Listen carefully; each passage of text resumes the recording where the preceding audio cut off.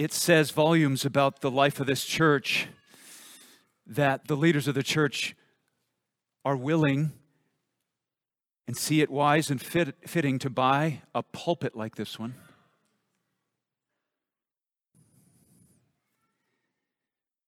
It makes me humbled to think that behind this sacred desk, I, among others, have the privilege of bringing the Word of God. May it land with weight and beauty and fittedness and order on our hearts the way this pulpit sits on this floor. As I pray for God's help to unfold Revelation 4, I'm going to pray to dedicate this piece of furniture. Would you pray with me? Like buildings and land and utensils for worship, and like our bodies and our marriages, our friendships and our children, I dedicate this piece of wood, Lord, this pulpit, to the honor and glory and far-reaching proclamation of the love of Christ in the gospel for today and for all the days that remain until you return. May this building and the bodies in it and these furnishings, including this pulpit, be the place in which you might proclaim with power from heaven your word to hearts and ears and minds and souls, drawing them to yourself. Faith comes by hearing, and hearing by the word of Christ. I thank you for it. I thank you for the sobriety and humility that it works in me to stand behind it. I thank you for the acute sense of need I feel for your help, and for the great love that I have for you and I have for this faith family, and much more than my love, your great love that you have for me and for your word and for these precious people and those who even observe through live stream internet. I pray that you would bless every use of this pulpit from this day forward. Guard us from error, from unbelief, from imbalance. Help us to proclaim your word in the light of your entire Bible so that every phrase of Scripture serves its rightful place in your design. You're the author. We're the receivers. Thank you so much for Christ. Thank you so much for the Spirit. Thank you so much, Father, for your glory. May in your triune glory your name be exalted in our hearts even now as we dare through the boldness that comes from Christ to come into your presence through the reading and the receiving of your fixed and living word in Revelation 4. In Jesus' name I pray. Amen. God is absolutely and without limit, infinitely and meticulously sovereign.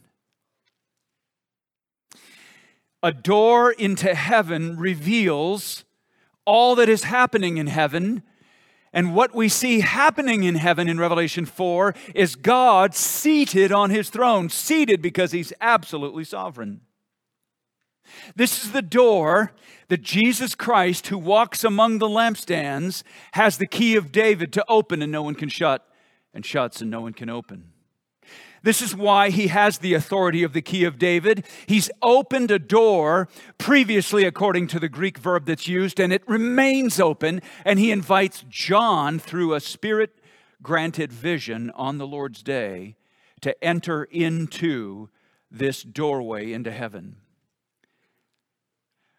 Far from puzzling us, far from troubling us and causing our enlightened minds to sophisticatedly ask questions about how God can be sovereign over all things, seated on his throne in heaven, and chapters 2 and 3 of Revelation be true, where churches are lukewarm and they're losing their first love and they're dead and they need to be revived. How can both be true? Both are true because of a wise and good and mysterious God who rules over the world.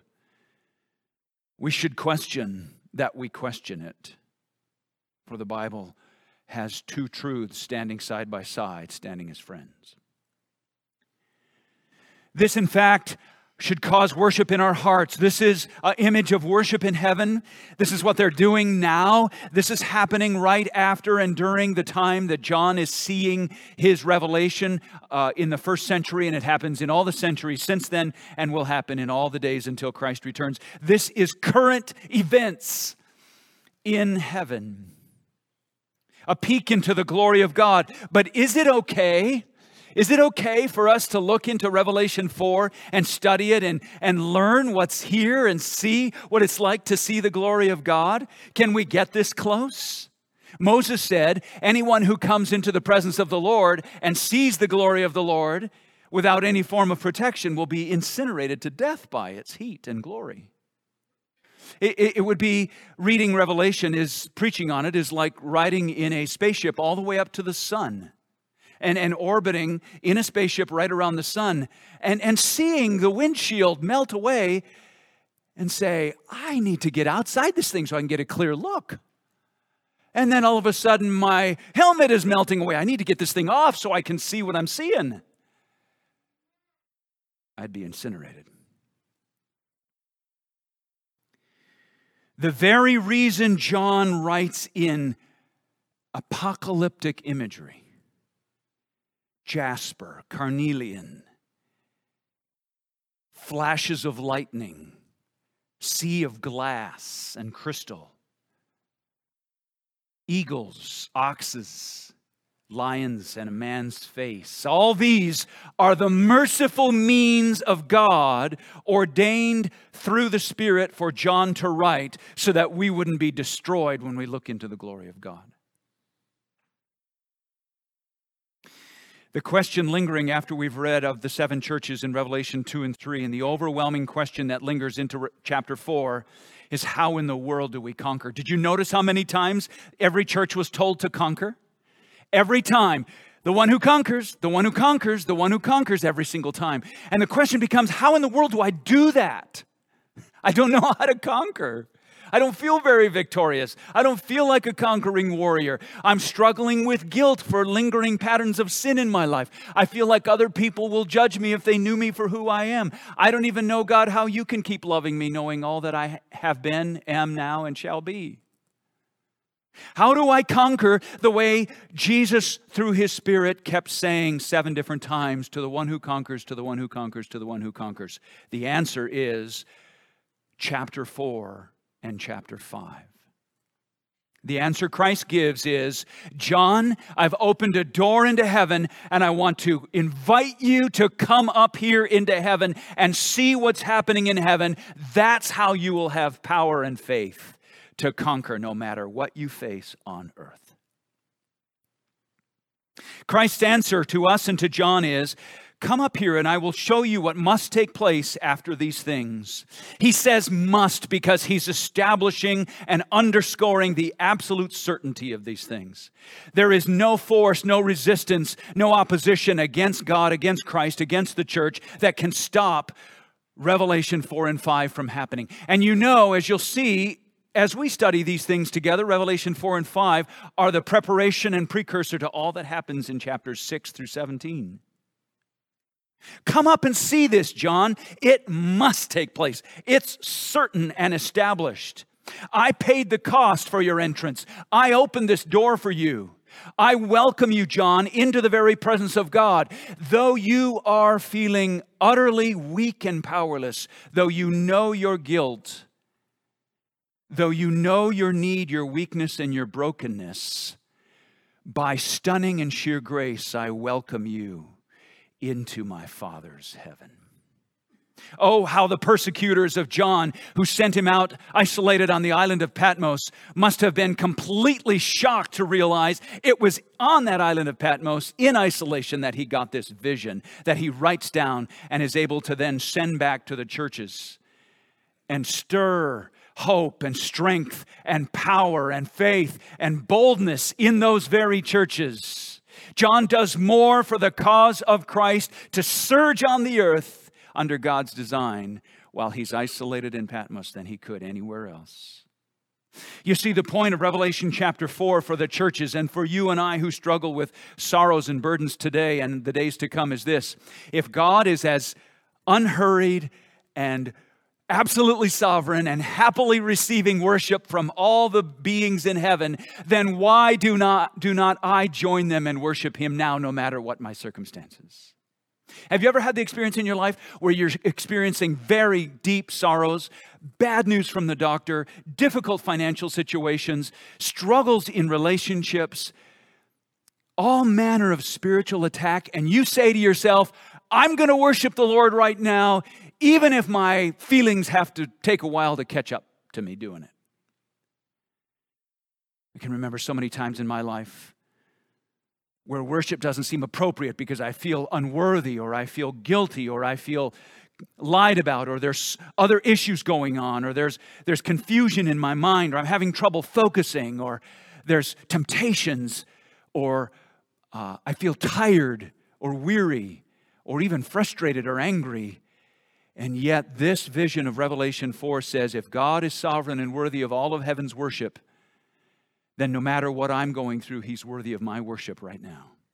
If God is glorious, I don't need to compromise with false religions, not one iota. If God is worthy of being worshiped, He orders all of creation. Why do I need to violate, mutilate, or deny His handiwork?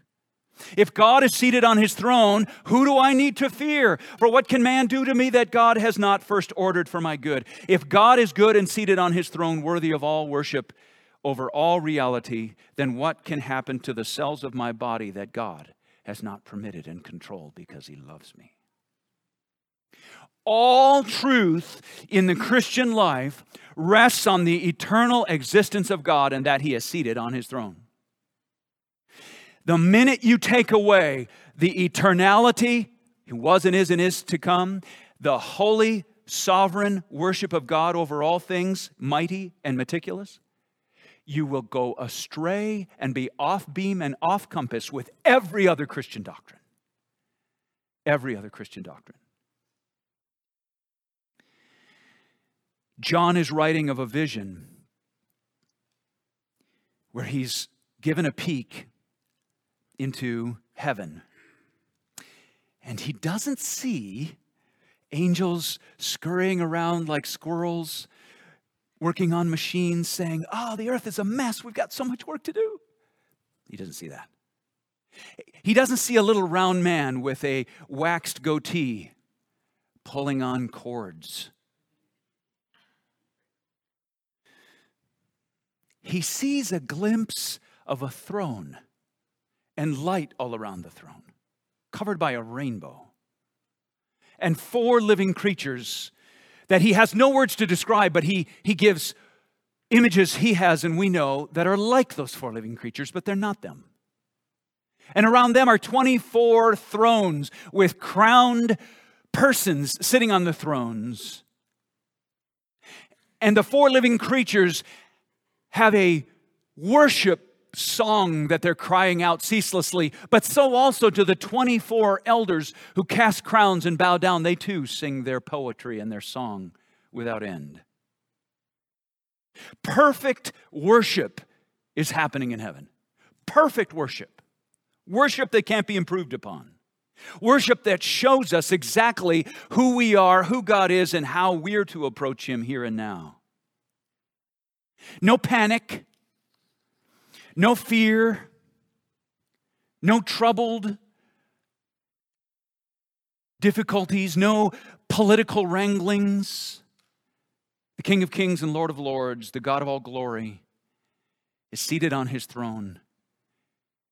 The word throne is used 30 times in the book of Revelation, 5 times in this section, chapters 4 and 5, to reveal the absolute, unmoved, quiet-spirited, glorious, powerful worship of the living God that this chapter calls us to join. I want you to see 3 things as we unfold the chapter. First, perfect worship always arises from God's grace. Perfect worship always arises from God's grace. Second, I want you to see perfect worship exalts God's holiness. And third, perfect worship always centers on God. Look at verses 1 through 3. After this I looked, and behold, a door standing open in heaven, and the first voice, which I had heard speaking to me like a trumpet, said, "Come up here, and I will show you what must take place after this." At once I was in the Spirit, and behold, a throne stood in heaven, with one seated on the throne. And he who sat there had the appearance of jasper and carnelian, and around the throne was a rainbow that had the appearance of an emerald. Let's look at grace here. There's Trinitarian grace. Do you see the Trinity?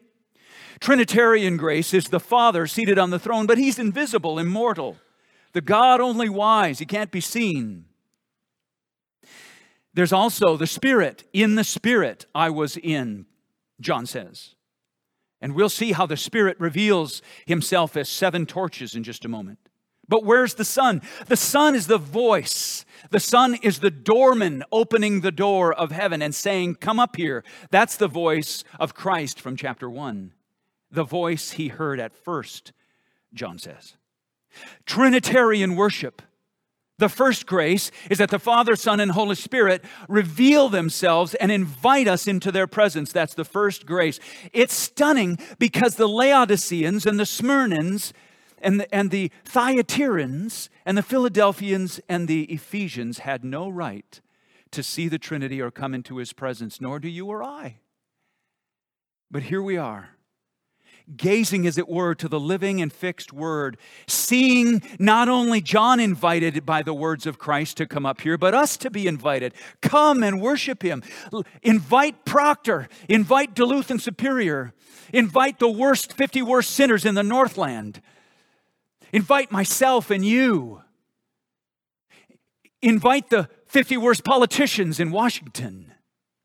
Invite the 50 worst cheaters in New York.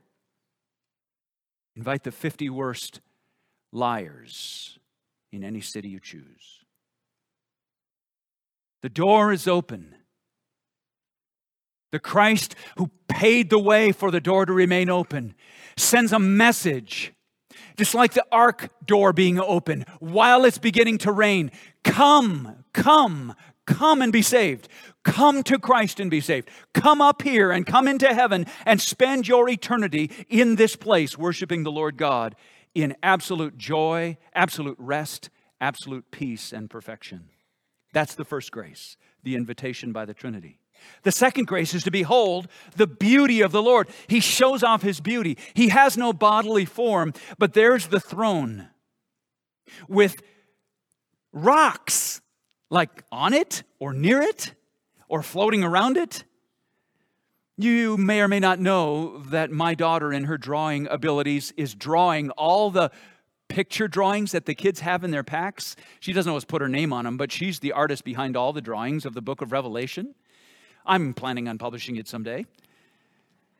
She has these wonderful image of jewels and beautiful rocks floating around. Maybe that's what it is. You just have to dodge them as you come near the throne. Jasper, greenish, yellowish. Light shines, it looks like a flash.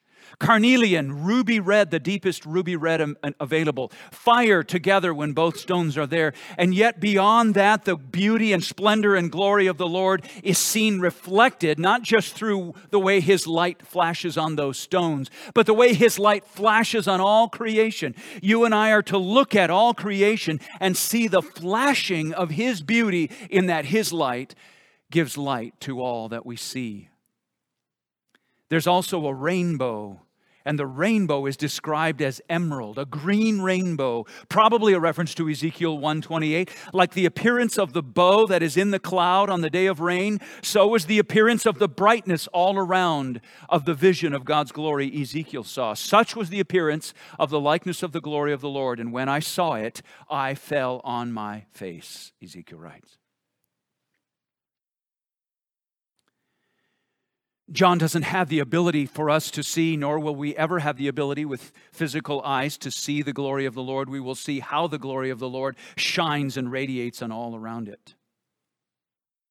This rainbow is a beautiful picture of God's glory. It would make every reader think, oh yeah, God's glory was seen in the way rain and the floods destroyed all evil during the flood of Noah, and yet how a door of mercy was opened for all who would enter in and be saved.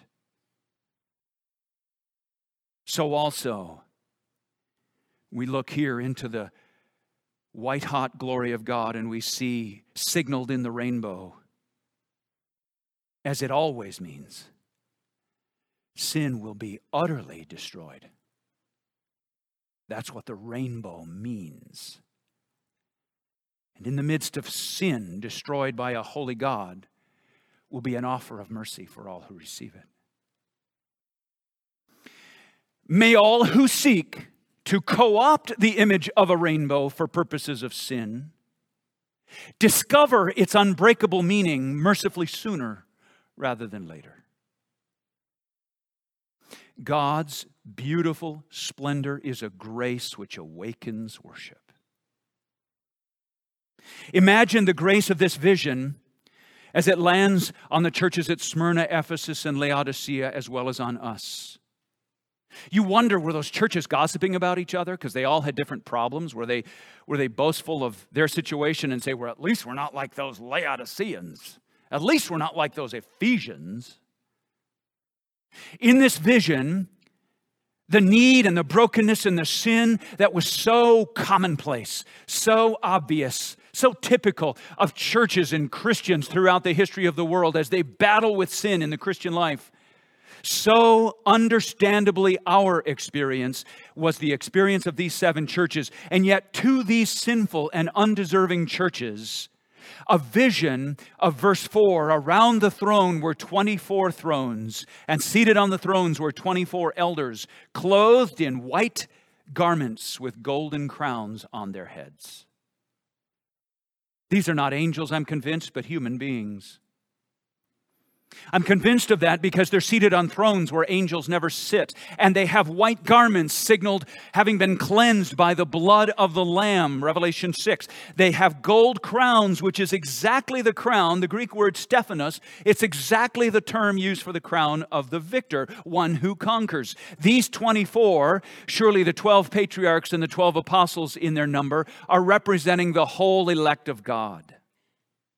And they are gathered around the throne, 24 of them, but they are not seated in their thrones expecting others to worship them. No. They set out of their thrones, and like trees falling in the woods, they fall down before the center throne of God. They are, by their white garments and their gold Stephanos crowns of victory, proof positive that grace works. Grace wins. Do you know anybody struggling with their faith? Do you know anybody struggling with their walk? Do you have difficulty in your life battling sin? Does your Christian life seem to ebb and flow and go up and down? Are you frustrated with yourself that you're not walking in a higher, steadier, upward climb toward the glory of God in Christ? This ought to be tremendous encouragement to you. These 24 elders are representative of the whole of the church, having garments cleansed by the blood of Christ and having crowns placed on our heads by His power at work in us to cause us to persevere to the end. Grace reveals the Trinity, the beauty and splendor of God, but it also reveals that whether we feel like it or not, He will cause us to be worthy in His presence, white clad, crowned, and singing His glory forever. Then there's the grace of judgment against our enemies. That's what verse 5 and 6 are about. From the throne comes flashes of lightning, rumblings, and peals of thunder. And before the throne were burning 7 torches of fire. The reason why there's thunder and lightning is because these 7 torches of fire are an image based on Ezekiel again, or rather on Isaiah. They are war torches. They're an image of the Holy Spirit. We've already seen that. 7 torches of fire, which are the 7 spirits of God. We know that's the Holy Spirit. But what He's about to do with His lightning and His thunder is cast it down upon the earth, and all who disobey Christ will be consumed. He won't flood the earth again, but He certainly will burn it. Listen to Isaiah 4:4. This is the verse I think that's behind John's illusion here in verses 5 and 6 of Revelation 4. Here's Isaiah 4:4. The Lord shall have washed away the filth of the daughters of Zion and cleansed the bloodstains of Jerusalem from its midst by a spirit of judgment by a spirit of burning. That's behind the 7 war torches of fire image in verse 5 back in Revelation 4. That's a grace to us because emperors and kings and false teachers and rulers of every unholy kind will be ultimately consumed by God. This is unfolded in chapters 6 through 17 with the trumpets and the seals and the bowls as they are poured out. They are the very war torches of the Holy Spirit consuming with fire all who stand in rejection of Jesus Christ. Flee to Christ. All within the sound of my voice, flee to Christ. He is the only protection and covering you have from the white hot and just wrath of God coming in fire. But as if to say, God's anger is just and holy, measured and pure. He is not a seething cauldron. He is not ready to break out in wild, uncontrolled wrath. His judgments are flawless and measured and perfect, settled and pure. Verse 6 pictures what is right out in front of this multi-hued and rainbow-covered throne. It's a sea of glass. You see that in verse 6? It's a beautiful image. And before the throne there was, as it were, a sea of glass like crystal. Behind it is Ezekiel 1. Listen to these words. Over the heads of the living creatures there was the likeness of an expanse, shining like awe-inspiring crystal spread out above their heads, Ezekiel 1:22. It's like Jesus standing on the shore of California and speaking out over the Pacific, saying, "Peace, be still." And the entire Pacific becomes as glass. All the sea creatures obey him. No winds can ripple the perfectly smooth glass of the Pacific Ocean. It's exactly what Jesus did on the Sea of Galilee when he was asleep and there was a storm. His fearful disciples woke him up and he was shocked at their unbelief. He said, "Peace, be still." And the storms ceased, the wind stopped blowing, and the water became as glass. God sits on his throne, and what he looks out over is a great crystal calm.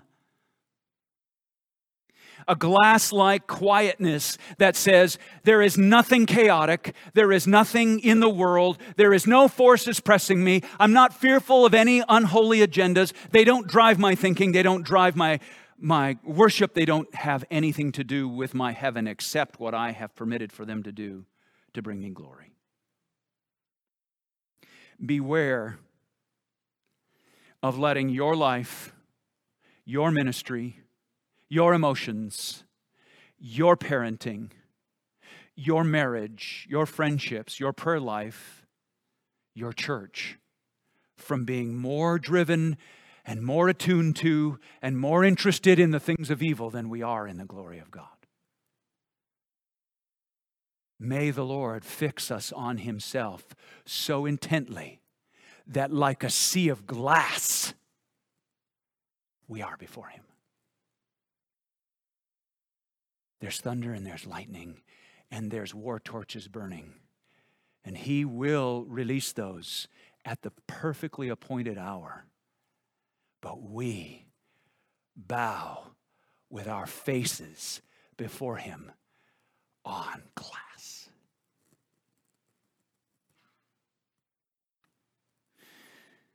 The grace of God creates the perfect worship of God. Second, and more briefly, this perfect worship exalts God's holiness. Verses 6b through 8. And around the throne, on each side of the throne, are 4 living creatures, full of eyes in front and behind. They're signaling the omniscience of God. That's why they're full of eyes. The first living creature, like a lion. It's not a lion, it's just like one. The second living creature, like an ox. The third living creature, with the face of a man. It's not a man. It's just a creature with the face of a man. Weird. And the fourth living creature, like an eagle in flight. And the 4 living creatures, each of them with 6 wings, are full of eyes all around and within. Wow. Okay. And day and night they never cease to say, holy, holy, holy is the Lord God Almighty, who was and is to come. This is God's absolute eternality. He always was and is to come. Nobody outlasts him. Nobody was before him. Nobody is stronger than him. He is the one to be worshiped. We regard him as holy, for there is none like him. He's rare, unique, untouchable. Separated from us, he always shall be, even when we're there with him.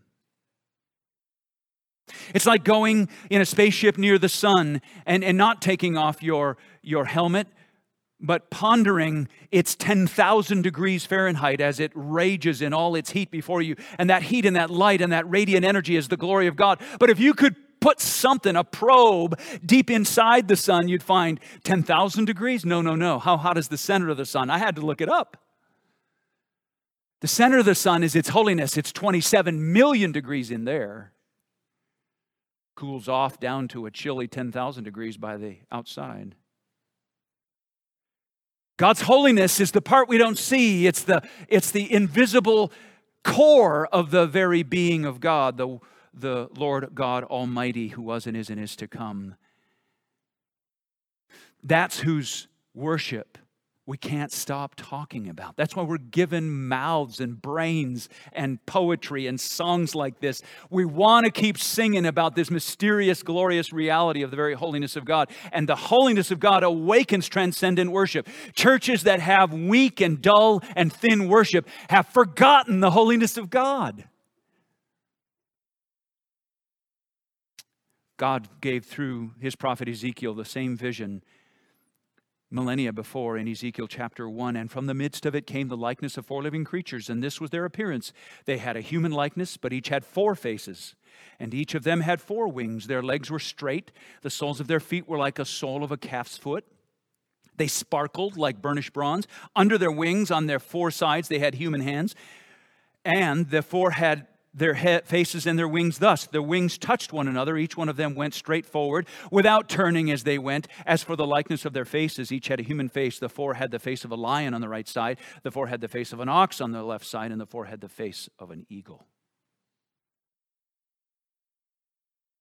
Around the throne of God, God has created creatures, angelic creatures, I believe, that are the symbol of the fact that all nature gathers around him. Every aspect of nature, eagle, flight, man, lion, ox eating grass, lions eating other creatures, all features and facets and virtues of nature surround God.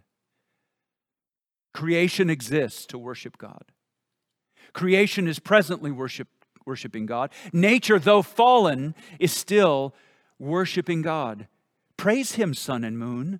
Praise him, all you shining stars. Praise him, you highest heavens and you waters above the heavens. Let them praise the name of the Lord, for he commanded and they were created, and he established them forever and ever. He gave a decree and it shall not pass away. Praise the Lord from the earth, you great sea creatures in all deeps, fire and hail, snow and mist, storm and wind, fulfilling his word, mountains and all hills, fruit trees and all cedars, beasts and all livestock, creeping things and flying birds. Praise him. When you enter into worship, you are doing the most fundamentally permanent thing, the most fundamentally satisfying thing, the most perfectly God-glorifying thing, and the thing above which there is no further cause. We never worship for something that we get after the worship. Worship isn't a means to anything. Worship is the last thing. Holy, holy, holy is the Lord God Almighty, who was and is to come.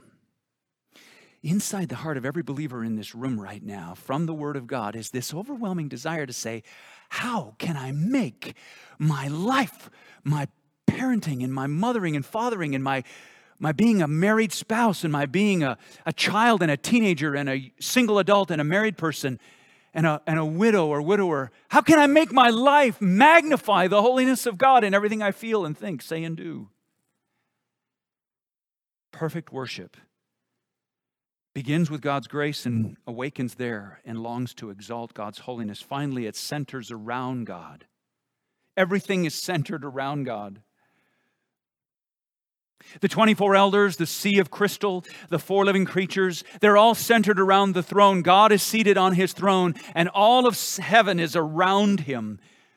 When John Calvin, the reformer, used to go preach, he would tear down the pulpits up in the front, the lecterns and the baptismals in some of the formerly Roman Catholic churches that were now Protestant. And he would set up a small wooden one right out in the middle, and he'd say, "Y'all gather around me while I preach."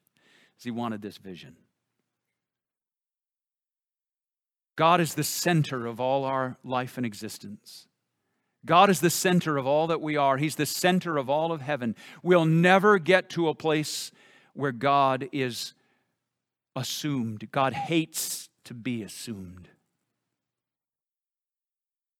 Look at verses 9 through 11. Whenever the living creatures give glory and honor and thanks to him who is seated on the throne, who lives forever and ever, the 24 elders fall down before him who is seated on the throne and worship him who lives forever and ever. They cast their crowns before the throne. And here's what the elders say. It's a poem, it's a song. They sing it. Worthy are you, O Lord and God, to receive glory and honor and power. For you created all things, and by your will they existed and were created. No one can help looking at their own lives. Everyone's well aware of their own bodies. They look at other bodies. They look at gravity, and they look at telescopes which see millions of miles into space, and they behold the wonders there. And they look at cells in the body and in created things, and we can't help but see the wonderful fingerprints, the handiwork of God. In fact, the silliest fools who do the scientific research but have chosen already to reject God say, "Oh, it's just a myth, it's just a fantasy, it's just falsehood that the fingerprints of a creator exist on the creation." Why not just say, if there's fingerprints, there was a finger? And if there's a finger, there's a hand. And a hand, there's a heart. And if there's a heart, there's a being, a mind that said, "Be this way." Don't assume, scientists, that you have the ability to see those things much longer.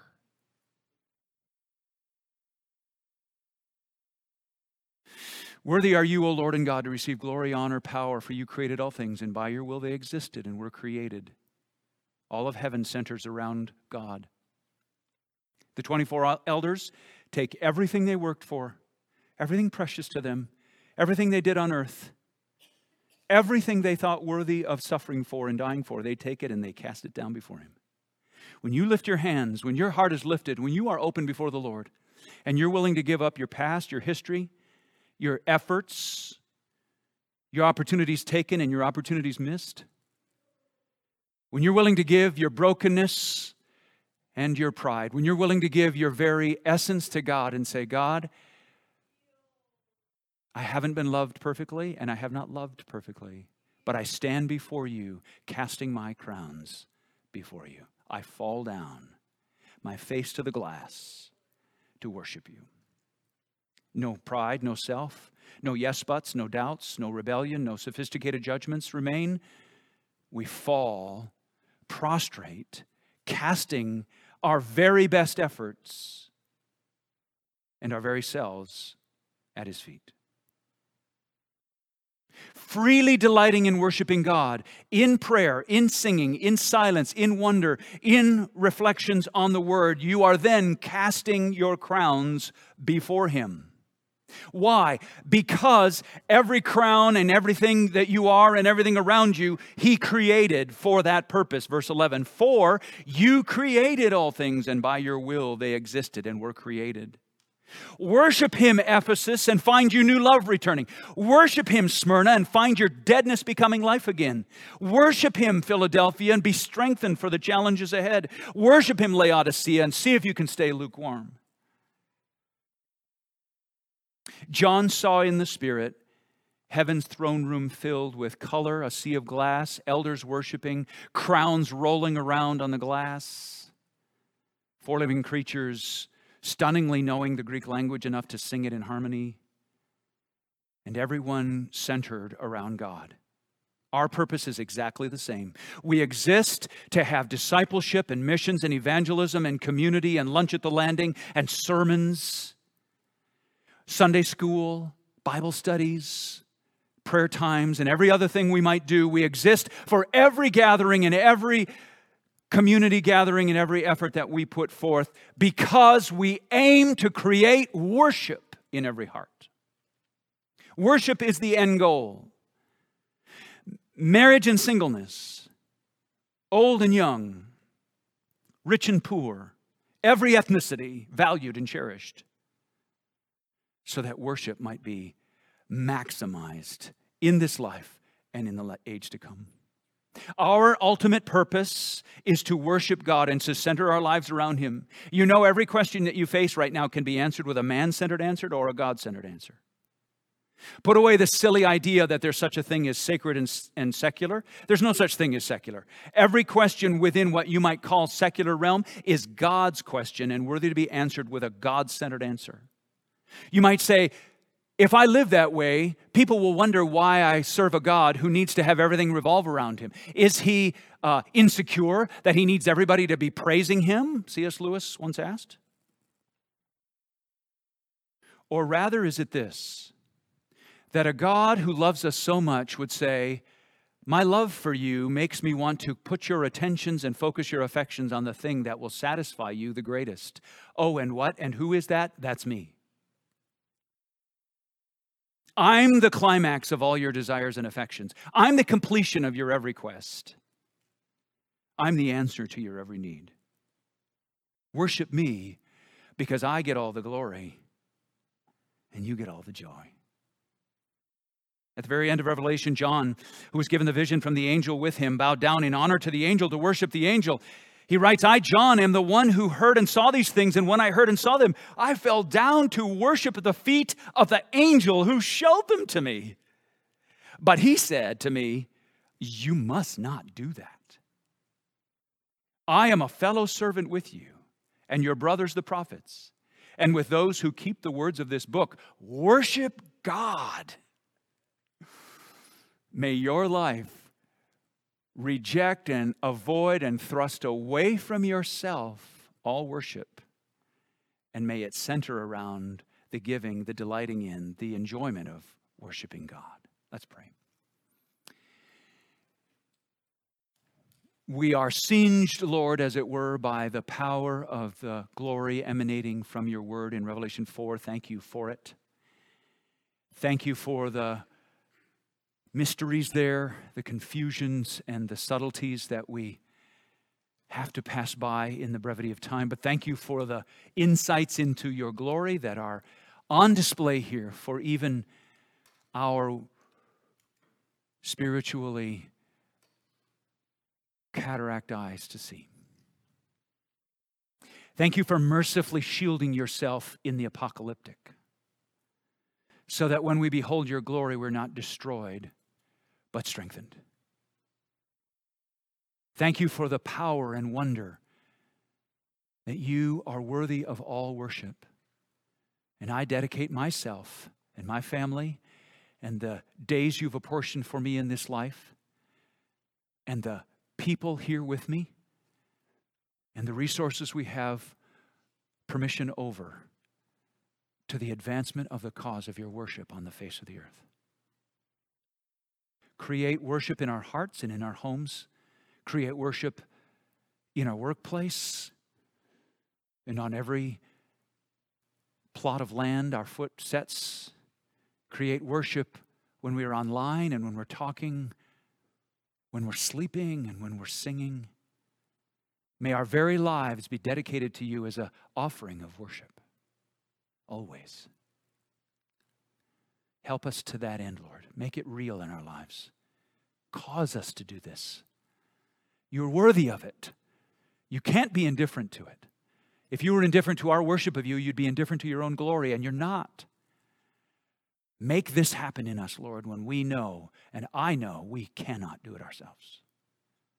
We wouldn't want to even try. It would be so phony, so canned, so manipulated.